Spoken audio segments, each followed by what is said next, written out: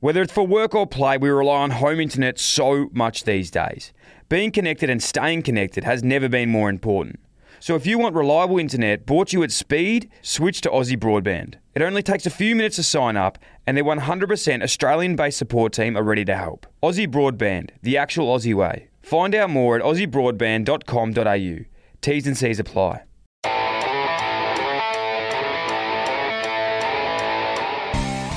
Hi, this is the Dill and Friends podcast. I'm Deborah, Dylan's mum. Thanks for tuning in, and I hope you like the show as much as I do. And don't forget to subscribe and leave a review.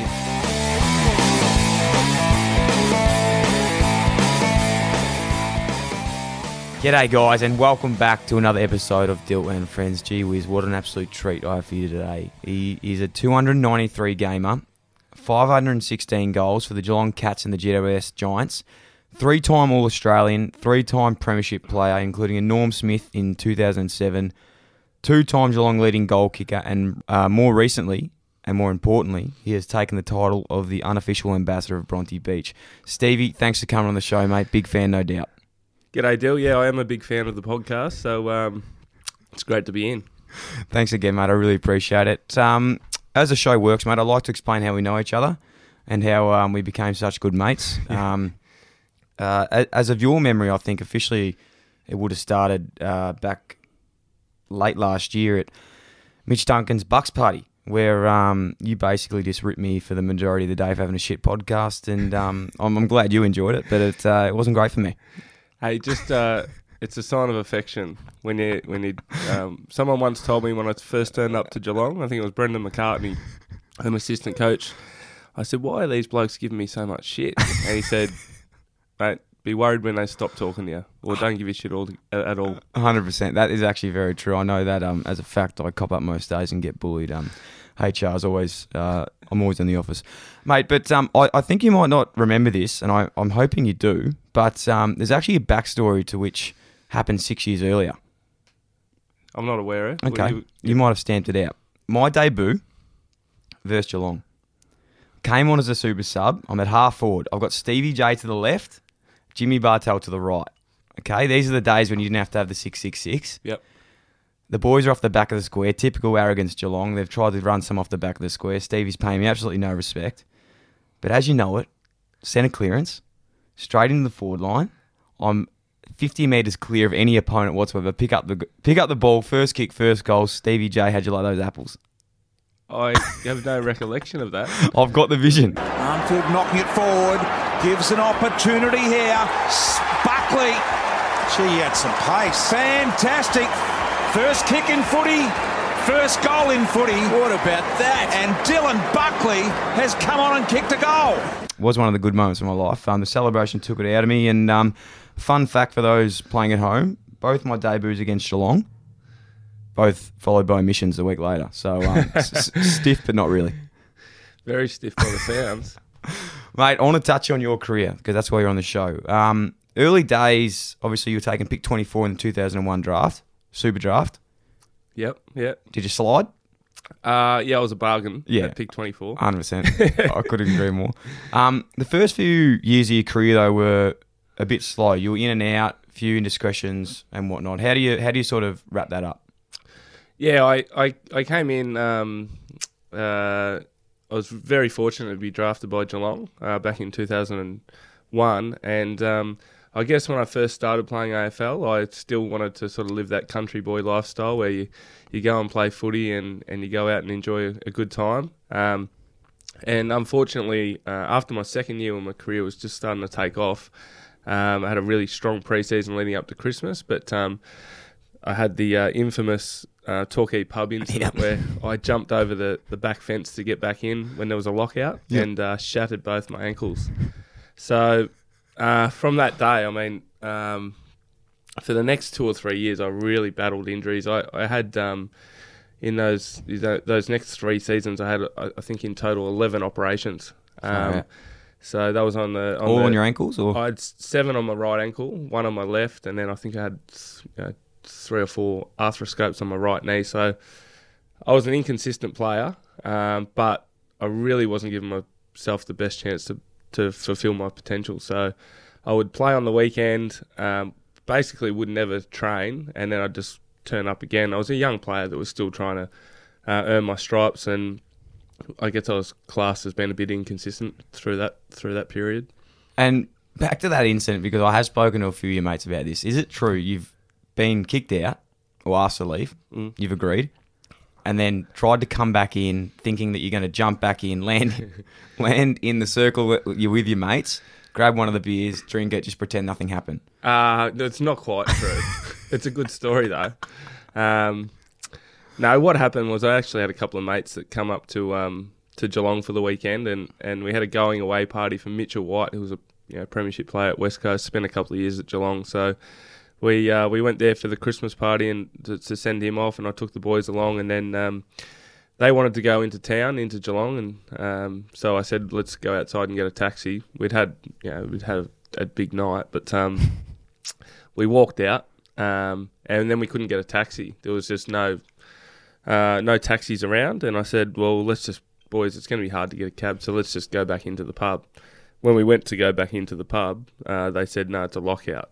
You boys aren't allowed back in. No, they weren't letting anyone back in. I said, well, I've heard of people jumping the back fence here, and you just get straight back in. So we went around the back, and when I call it a fence, it's probably a roof. Yeah. The toilet block at the Torquay pub is pretty high. Yeah. So 2 stories, is that true? Yeah, it's pretty high up. And I didn't anticipate how high it was when I leapt off, and I was first to go.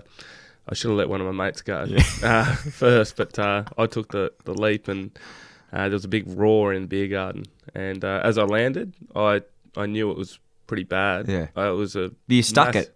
I stuck the landing perfectly. Yeah. If I was a gymnast, they would have given me a 10. Yeah. I landed it perfectly, but there was no give. It was straight onto the concrete, and I knew straight away I'd broken at least one of my ankles. Yeah. And just walked straight to the entrance because I seen the bouncers walking towards me. I didn't want to make it fast. Walked straight out. Not one of my fondest memories. Did you go to the hospital that night, or did you just sleep it off? No, actually, I walked outside, and Tom Harley walked out. I think someone must have said, look, Stevie's in a fair bit of pain. So he actually come outside the pub, and his girlfriend at the time and him drove me back to his house. And that night I just was trying to ice my ankles, and I stayed at his house. So I was in a bit of denial. The next morning I woke up and I went down to Eastern Beach to go for a walk in the water, thinking that might help, but I couldn't walk. So I had to go and call the doctor, get x-rays, and call the coach, Bomber Thompson, and tell him what I'd done. And I can still remember when I called him and he'd spoken to the doctor after I think they'd already got the x-rays back, and Bomber rang me and he said, Stephen, this is going to cost you millions of dollars. That's what he said. I still remember it clear as day. I didn't really know what he meant by the time. I sort of, I don't know, I was looking to take the positive out of it. He thought that I was a good enough player to maybe have a decent career. But, the x-rays showed that I'd completely shattered my right ankle. So it was in the next few week or two, I had surgery to repair it, but the surgeon gave me some pretty grim news, saying that there's a possibility you'll never play football again. That was tough to hear. Yeah, that's nuts. Because then obviously you did play again. That's why we're here.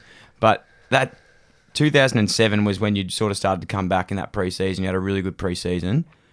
And again, there was one more off-field indiscretion. But before we get into that, 2007, you've had a good pre-season, off-field incident. You start the year off in the VFL.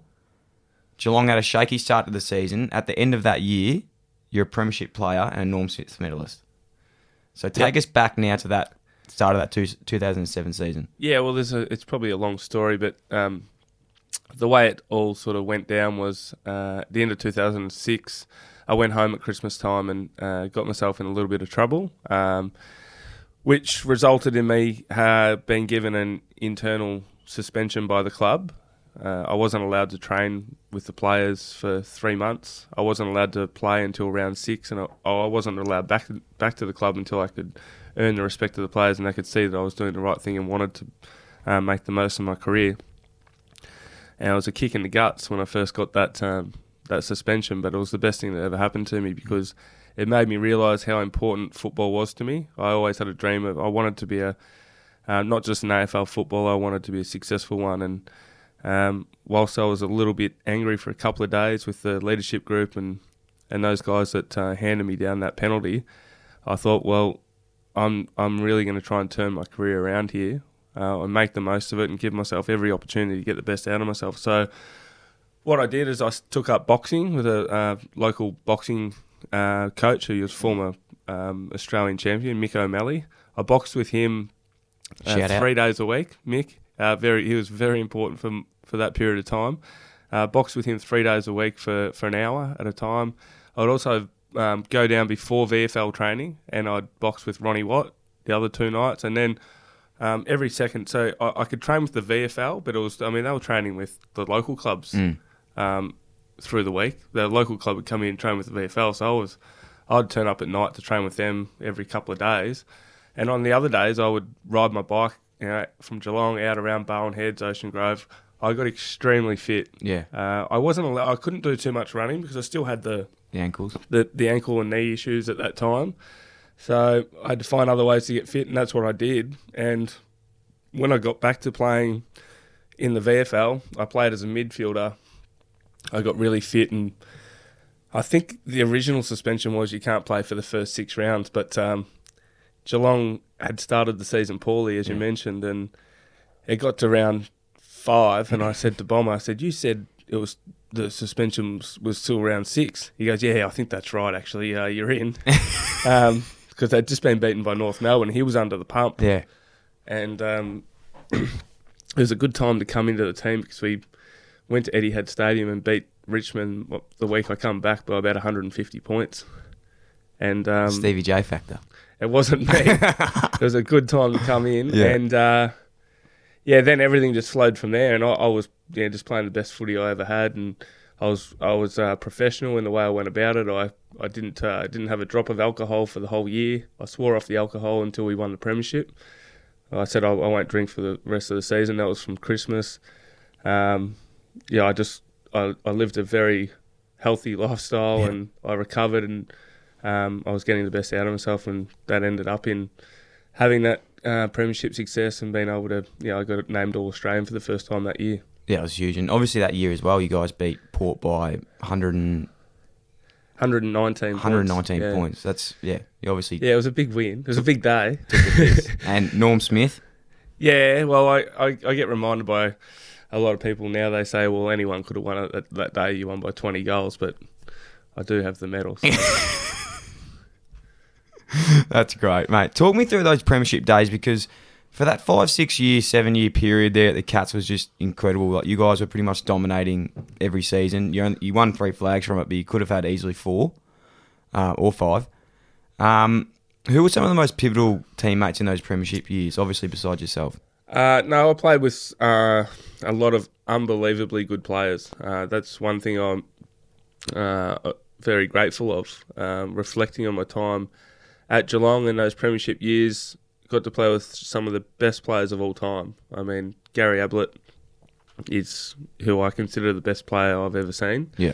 And then, I mean, it's very hard to compare players in different positions as well. Like, I think Matthew Scarlett will go down as one of the greatest fullbacks of all time, and in Geelong people's eyes, the greatest fullback of all time. And then you got Corey Enright, the best halfback flanker the game's probably seen in the last 25 years as well. So there's good. I mean, there's star players right across the board. We just all come together as a young group. We worked extremely hard. We trained with real intensity. We trained like we wanted to play. We were physical. We were often in scuffles at training, up in each other's faces, because we were so competitive. That's what drove us and what made us a really good team. Extremely competitive group of players that pushed each other, and when it all come together and clicked, we just felt every time we went out into the field that we wouldn't be beaten. And do you reckon is it harder after you win your first premiership? Does it get not that a premiership's easy, but does it get harder with the expectation, or do you get more confidence from that 2007? No, you definitely. I think you get more confidence. Yeah, because you know what you're doing is right. You see that the rewards you get from, for myself personally, I was a player that was a little bit inconsistent, wasn't necessarily highly respected from my teammates because I wasn't always that selfless player I needed to be. But in 2007, I come back with the attitude of I just want to earn the respect back of my teammates. And what I tried to do more than anything was try and just pass the ball off. I just didn't want to have a selfish tag. Yeah. So I'd pass the ball off as much as possible. I think that year I led the competition in goal assists. And at the end of that year, I just felt the respect growing, and that was a far better feeling than, having the odd game where you play really well and then having a poor game. So, that success you get and the respect you get from your teammates, you just want to keep earning that. Yeah. And that's what we did. We knew what worked. We continued to drive each other personally. We wanted to not just be a good team, but be a great team. So we never really had a hangover. We come back from 2007. 2008 was probably our best year. We just got done in the grand final. Yeah. So it was a pretty good period. I think we won over 90-something games out of 100. Yeah. That the leadership group, I suppose, like you know, now that you're a coach, you can only have such impact on a group, but the player leadership group at that stage must have been the strongest. Yeah, it was a very strong group. A lot of those guys, went through their own challenges early in their career, but by the end, they were the ones that knew what it took to also become successful and get the best out of themselves, and they drove the culture of the club. The coaches probably never really had to set the expectations on the group. They just had to coach the football team. Whereas the player leadership group, led by Tom Harley and Lingy and Scarlett and those guys, I mean, if you stepped out of line, you'd know about it straight away. Yeah, that's huge. 2011, so the prelim, you hurt your knee? So the prelim? Yep. And it's nearly an 8-week injury they've doubted. You've got the 1 week off before the grand final. How did you think you were going to get up? No, I think we actually played the next week. A 7-day turnaround. Yeah, it was a week. Jeez. So, I was in massive doubt. There's no doubt about that. When I went down in the prelim, I've never been in such excruciating pain, and I thought I'd done my knee, but there's a picture of me I was actually on a stretcher, but I'm saying to the doctor I could feel my knee, like I seen my knee like completely shift, to the side of my leg. And it just happened that as I straightened my leg, I dislocated my kneecap and I'd torn all the connective tissue around my knee. So there's a fair bit of damage there. But when I went in to get an MRI on the Monday, I hadn't done too much damage to my ligaments. I think I sort of stretched my medial ligament a little bit, but my ACL and everything was in place. So they said if you can keep the swelling down and be able to handle the pain, which you obviously can get treated for by the doctors, you'll be a chance to play. But I couldn't even walk up the stairs at home. Or I remember my wife not being too happy because it was I think it was 2 days before the Brownlow, and she'd organised a dress and makeup, everything. And every other year I'd get suspended. Yeah, and I wouldn't be able to go. And that year she's probably finally thinking, This is my time. This is my time to go to the Brownlow, and then I got injured, so I was on the couch watching it, icing up my knee. But I was in a hyperbaric chamber for the week. I went in there 3 or 4 times. Had a fitness test the day before the game. I remember that with the helicopter going over the ground. Yeah, there was. I think it was about 3 choppers above the ground. I turned up to training on the Friday, and I had to do a fitness test, and I think I'm no chance of getting through this fitness test. Anyway, I went down into the doctor's rooms down the hallway. He put some injections in my knee, and I was thinking, surely this is not going to numb the pain. Within about 20 seconds, I've stood up after he put 4 injections in my knee. Yeah. And I jumped up and down. I couldn't feel it. I said, I'm going to play. And I just ran up and down the hallway. I couldn't believe it. And then I went out to do the fitness test, and there was choppers hovering over the ground, and Taylor Hunt, they'd organised him to come and put me through my paces. Yeah. And I got along pretty well with Taylor. We were good golf buddies. I said, "Listen, Tails, you no chance of playing, so just go easy on me, all right? Don't be a hero." Anyway, I looked in great shape. Yeah. He sort of sat off me. I was marking the ball, dodging around witches' hats, and then so I passed that test. But then the next morning, I obviously had 4 injections in my knee, and I'd put my knee through a fair bit. So I woke up grand final morning in a fair bit of pain and a bit more swelling. And I remember walking into the breakfast room. We stayed in Melbourne at a hotel, and I walked down there and I limped into the room. I'm thinking, geez, these boys are going to be looking at me going, how is he going to play today? Or should he be pulling out? Is it selfish if he does play? And I went back up to my room and put the ice machine on again, and Chris Scott called me and he said, can I come and see you? And I thought, if someone see me and he's going to pull the pin on me for today. And so I quickly ripped the ice off my knee, and he walked in and he said, how are you feeling? I said, well, to be honest, I'm pretty sore, but if the doctor can do what he done yesterday, when we get to the MCG, I'll be right to play. Because I was also conscious of making the right decision. In 2009, I played a grand final, and I probably shouldn't have. We won the grand final, and that was lucky, but I didn't have any impact. And part of that was because Stephen Baker shut me out of it. But I had a really bad hip. I had surgery only about 3 weeks before that grand final. Played the prelim, was really sore, and I didn't have an impact, and that played on me a little bit. But I was conscious of making the right decision. And Shannon Burns, my best mate, he was the emergency that day, so he'd been warming up, and I didn't know until about 40 minutes before the game when the doctor got into the doctor's room to get the injections, and they worked again. So I had to go back and tell Burnsy, you better put your suit on, I'm going to play. Yeah. And went out, and that's hard. It was a big day. Big day. And who got robbed more, Burnsy or you for the Norm Smith again on that day? In 2011. You should have won it then, surely. Oh no, I don't think so. No, we had some pretty good players. I think Jimmy Bartell won it that day. Joel Selwood could have easily won it. So could Tom Hawkins. Jimmy Bartell. Jimmy Bartell says that you come up to him sometimes and say that you should share it. No, I don't think so. Have you been talking to Jimmy, or you just? No, that's not true. I was lucky. Oh well, not lucky, but I was happy to actually contribute and kick a couple of goals that day. Yeah, with 4 goals. 4 goals, yeah. 4 snaggies, and you nearly didn't play. Gee whiz. Thousands of Aussies trust Aussie Broadband to keep them connected to the world, even when they're on the go. Because as well as reliable home internet, Aussie Broadband also offers flexible mobile plans with super generous data allowances and no lock-in contracts. Their 100% Australian-based support team are ready to help you make the switch. It only takes a few minutes. Aussie Broadband, the actual Aussie way. Search Aussie Broadband Mobile to find out more. T's and C's apply.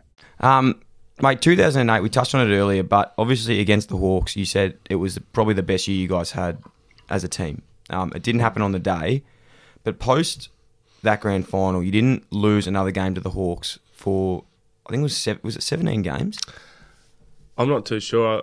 It was definitely a lot. 11 or 12, maybe more. That was after Jeff Kennett come out and said, we've got them, the Cats mentally. But that wasn't a big motivator. We were just filthy. We were filthy after losing that grand final. So maybe it had an impact the next time we played them. But then after that, I mean, it was just we love playing against them. Big games. They probably love playing against us. A lot of the time, it probably come down to a bit of luck. Yeah. Like we won a few of those games after the siren, so it could have gone either way. They were great games of footy. And I mean, reflecting on my career, aside from the finals, they were the best games to play, and we used to pack out the MCG. Both teams played a really good style of footy. It was tough, skillful, and the games were always close. Huge. Mate, you're well known for your banter on field. It's some of the best. You got your sledges and obviously some infamous ones there. I'll ask you of the ones I've heard, and you can tell me if they're true or false, and maybe set the scene for us. Yeah. The cash or credit? Yeah, that's it's true. Yeah, so but it has. I mean, it's grown a few legs over the years, and I actually just let it go now. I think it's quite funny, but I was playing on Campbell Brown, and it was our first game against the Gold Coast Suns up there.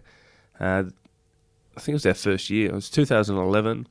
They were beating us at half time, and they started getting really lippy. They're young players, and I was walking back past their huddle, and I said, "Don't get too carried away, boys.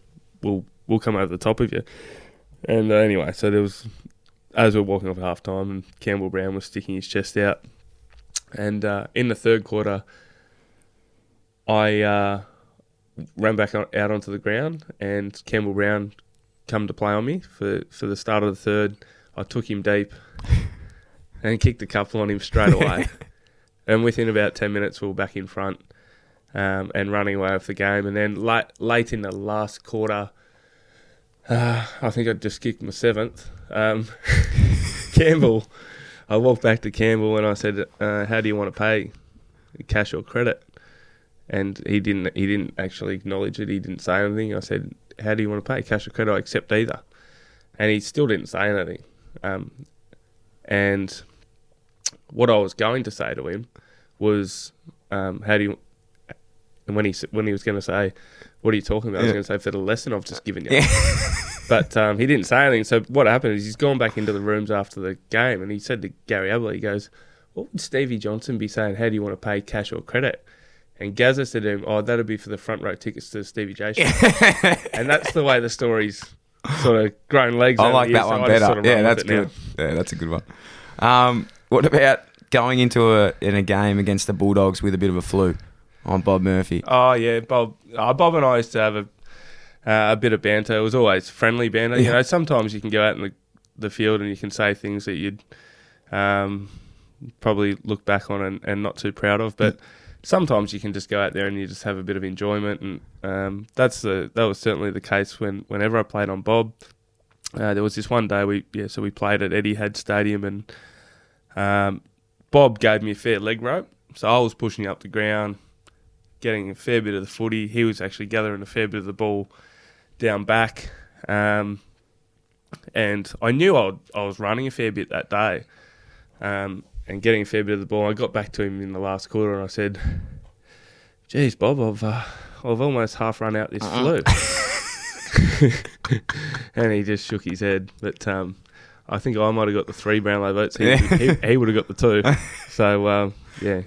Mate, I want to talk about your top 3 moments of your career personally. What would you say are your top, 3 favourite moments of your career? Geez, off the cuff, that's tough. But I think my favourite moment was the 2011 premiership against Collingwood, just because... Bit of relief. It was more relief was probably more after 2007, but 2011 it was just the fact that we'd won so many games over that period, and it was great that we were able to get the reward. It was our 3rd premiership, but it was a big game. It was Collingwood. I went into the game in doubt. The game was toing and froing all day. Unlike the 2007 one, was sort of over pretty early. So just that relief at the end of it, but also just the fact that we won our 3rd flag and it was a huge day. That was my favourite moment. And then 2007, the relief of that day was probably one of my best moments. But as I probably mentioned, I think it was those big games we got to play in against Hawthorn in the home and away season, and then it was my favourite games to play in. The prelim finals are something huge. That, unless you've played in one, it's hard to describe the feeling in a prelim. So much on the line. The crowd's always sort of split 50-50. So when you get to a grand final, it's sometimes not as loud as what it is at a prelim final. Yeah, because it's just fans of footy. Yeah. So I played... The loudest crowd I ever heard was the 2007 prelim final against Collingwood when we won by 6 points. That was deafening. Couldn't hear anyone on the field. And then I guess the other favourite moments... I've got one here that you might remember, personally. Yep. So Stevie Canelio, our good friend, and hopefully he's feeling okay. He's just had his surgery. He's had 36, and he's had 36 possessions and 3 goals. You've rang a teammate. This is when you're at the Giants. Yeah. And he said, mate, geez, Cogs had a good game today. And he's like, yeah, good game. It was a good game. He goes, imagine having 11 more score involvements, a couple more goals, and 10 more goal assists. And then you went and rattled off your stats. 34 disposals, 7 goals, and 10 goal assists, totaling in 27 score involvements. You've said enough. I can't remember doing that, but Was that would you say statistically that's probably your biggest game? that was statistically it was my biggest game. I was on the end of some pretty good work. Yeah. The ball, it was like it was against Melbourne, down in Geelong. I'm happy to acknowledge that I wouldn't have been anywhere near the player without the teammates I had around me. I mean that. A lot of the time, the ball movement of our team, right from the back line, we had Matthew Scarlett, who was, as I talked about before, he's one of the greatest fullbacks of all time, but he was an attacking fullback. Yeah. Milburn, Enright, Mackie, Josh Hunt, Wojcinski coming out of our back line. Then you got Ablett, Bartel, Selwood, Kelly, these guys in the midfield. So at times I just felt so fortunate to be playing with them, and that's why you have those kind of days. Yeah, 100%. Obviously, we talk about those days, and we touched on earlier Stevie Baker. Who were some of the hardest opponents you would have played on? Yeah, Stevie Baker was probably the toughest. There's no doubt it's difficult when you're sidetracked the whole time. He's punching the back of your elbows. And that's obviously the incident you guys had there when I think he was reported for 10 and you got 4 for that incident. Yeah, so he got me in the grand final in 2009. So I think it was the next year we were playing against them, and I didn't like his tactics in the grand final. He was scraping his studs down the back of my calves. My calves were shredded after it, and he'd punching the back of my elbows. I'd never had that done to me before, but when I was going to try and take the ball, I had no feeling in my hands, so I was just fumbling it. And then it started again in 2010 when we had the replay. I went into a contest and I broke my hand, and so I was sort of rubbing my hand, thinking, "Geez, what have I done here?" It's sort of pretty sore. And he seen me rubbing my hand, so he started punching it. He's punching my hand anyway. I'm thinking, I better go get this checked. So I went to the interchange bench, and he'd also punched me a couple of times in the mouth before I ran off as well. Yeah. And it was a Friday night game, so I was thinking there's going to be cameras on us. Yeah. Everyone's been talking about when we play on each other. There's going to be a camera right on us for the whole night. So what's he doing? Punch him in the mouth. When I went off to see the doctor, he took me down into the rooms at the MCG. And he said, oh, you've broken your hand. I said, oh, right, so what's that mean? He goes, oh, you're going to need to have surgery, get a plate put in your hand. I said, oh, okay, so what's that mean? How long am I out for? He said, oh, you'll probably be out for 2 or 3 weeks. I said, okay, so can you get me back out onto the ground? I said, can you just put an injection in there? He goes, oh, I can put a blocker in there, send you back out. So I went back out there thinking, I'm out for 2 or 3 weeks. Baker's straight back onto me. I thought, nah, this is the time. I've had enough of this. And every time the ball would go into the forline, he'd be just checking my run. So the ball's been kicked over our heads. He's got there, he's put his elbow into my ribs, and I just swung an elbow straight at him, flushed him right in the side of the eye, which I got reported and subsequently suspended, I think, for 3 weeks. 3 weeks. Which was perfect. My hand was right to go. And I got one back on him. That's incredible. What's the relationship like now? Have you guys spoken since post-careers and broken bread? We actually... So, he's a good mate of Lenny Hayes', and he's a coach at the Giants, and we went and caught up one day at a pub when he was in Sydney and had a good laugh about it. I've seen him a few times since. Yeah, I think he's actually a great character, and he's there's some players that you you don't like, but you also think, geez, I'd love to actually play alongside them. Yeah. They'd be great to play alongside. All he was ever doing is trying to do his role to the best of his ability and help his team be the best they can be, and his teammates. So I had a lot of respect for him as a player.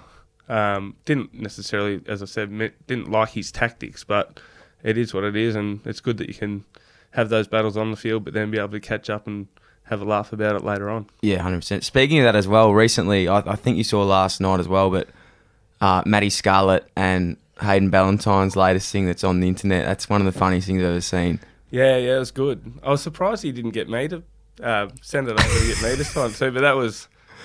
We used to hate Hayden Ballantyne. He's another player. Yeah. He's a...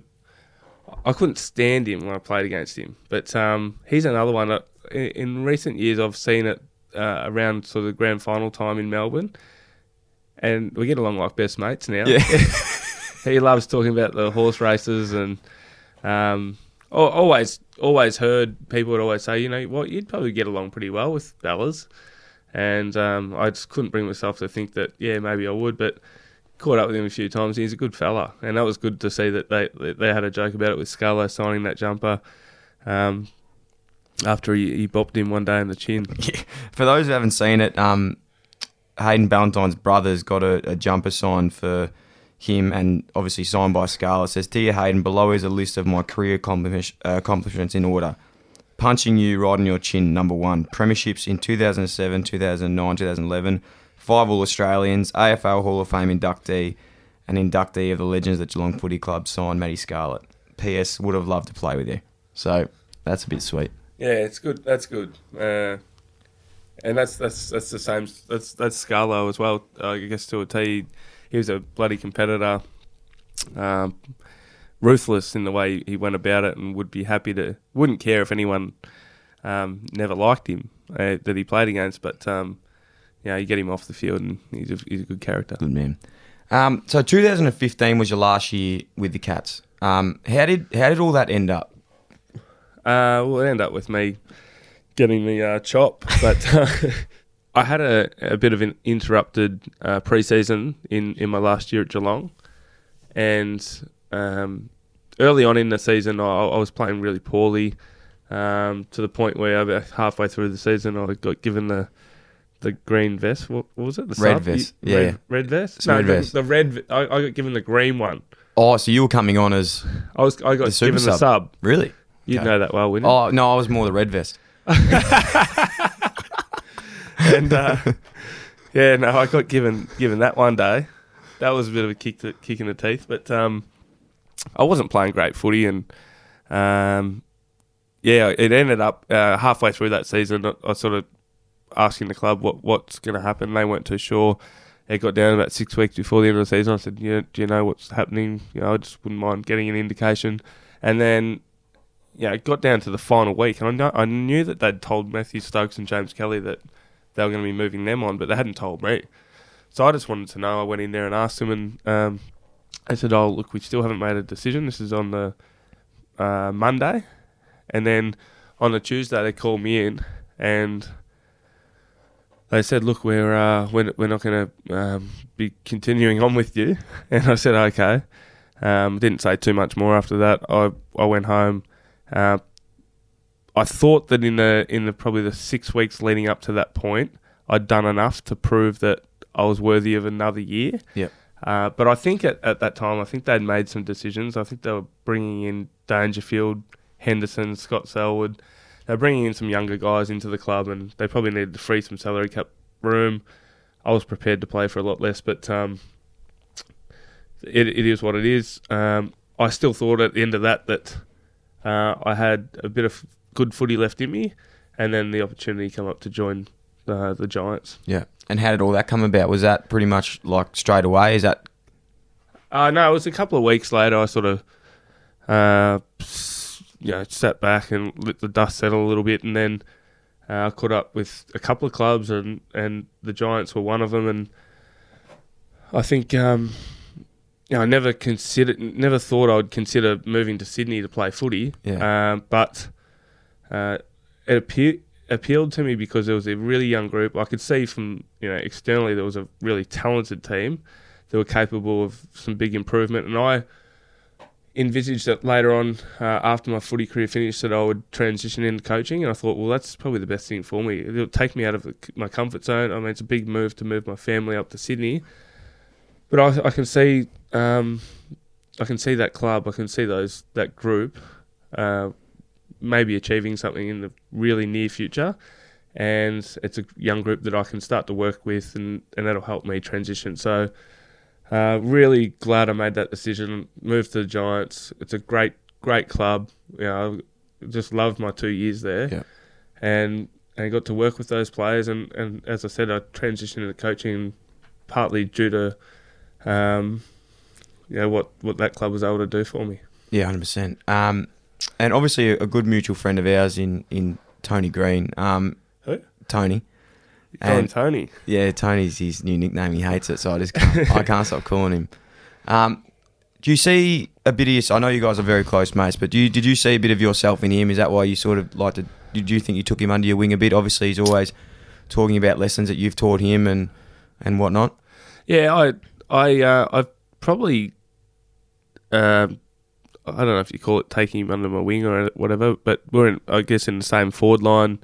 I was working closely with those younger players, trying to pass on as much knowledge as I could. We just struck up a good relationship, like I did with Jezza and Johnny and some other guys. So, I did see a little bit of myself in him. He's a bit of a lad, had his troubles, but when you get to know him, you just realise that he's just a well-natured, respectful kid that has loved a good time, and similar to myself. But when he gets on the footy field, he's got white line fever, and he has a crack, and he'd do anything for his teammates. And it's probably underestimated what he's like around, just the change rooms. At that club, he's one of the most popular players there, and that's why I liked him so much.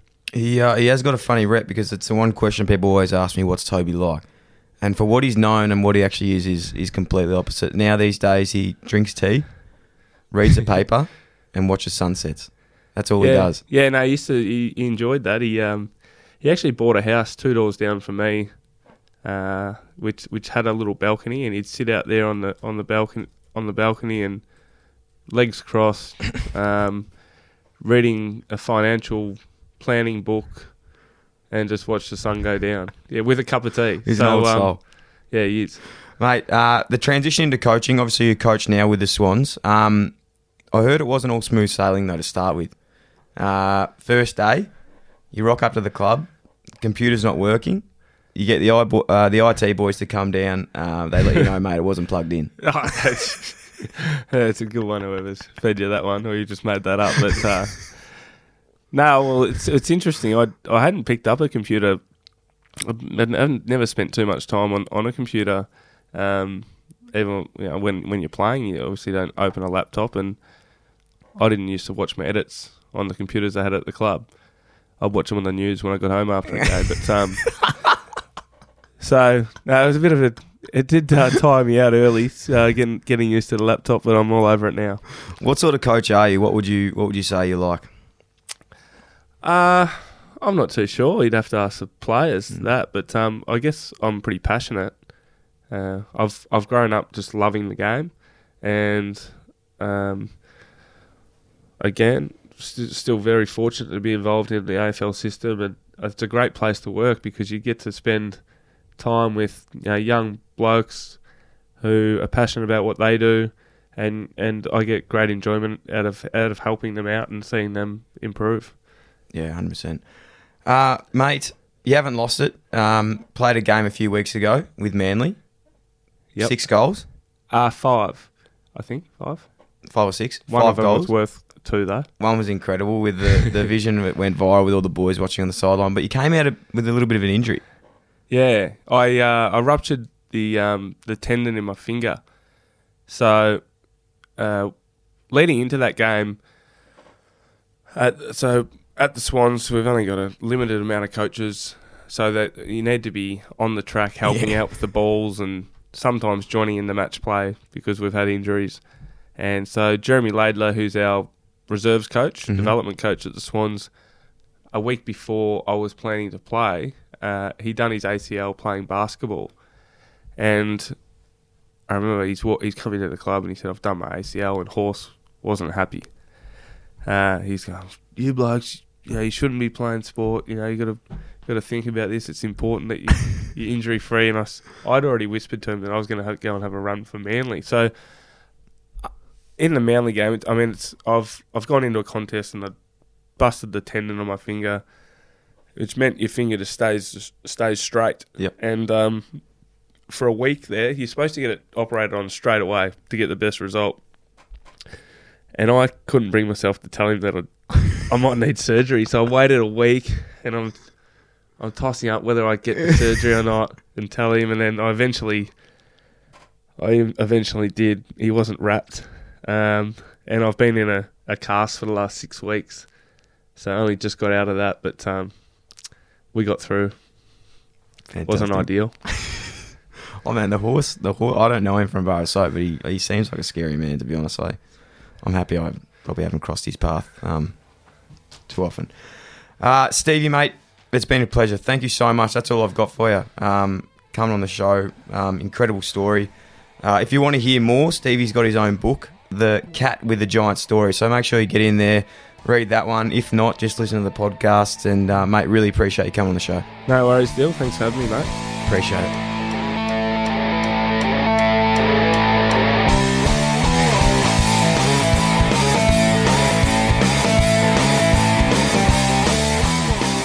Thanks for listening to the show.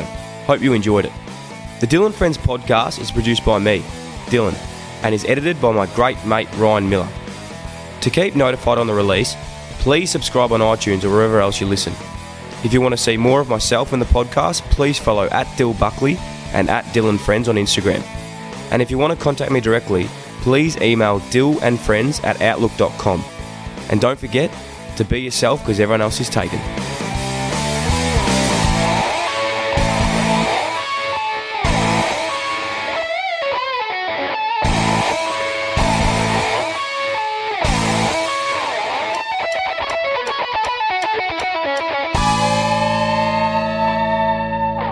That was legitness. Was that it? Is that the word?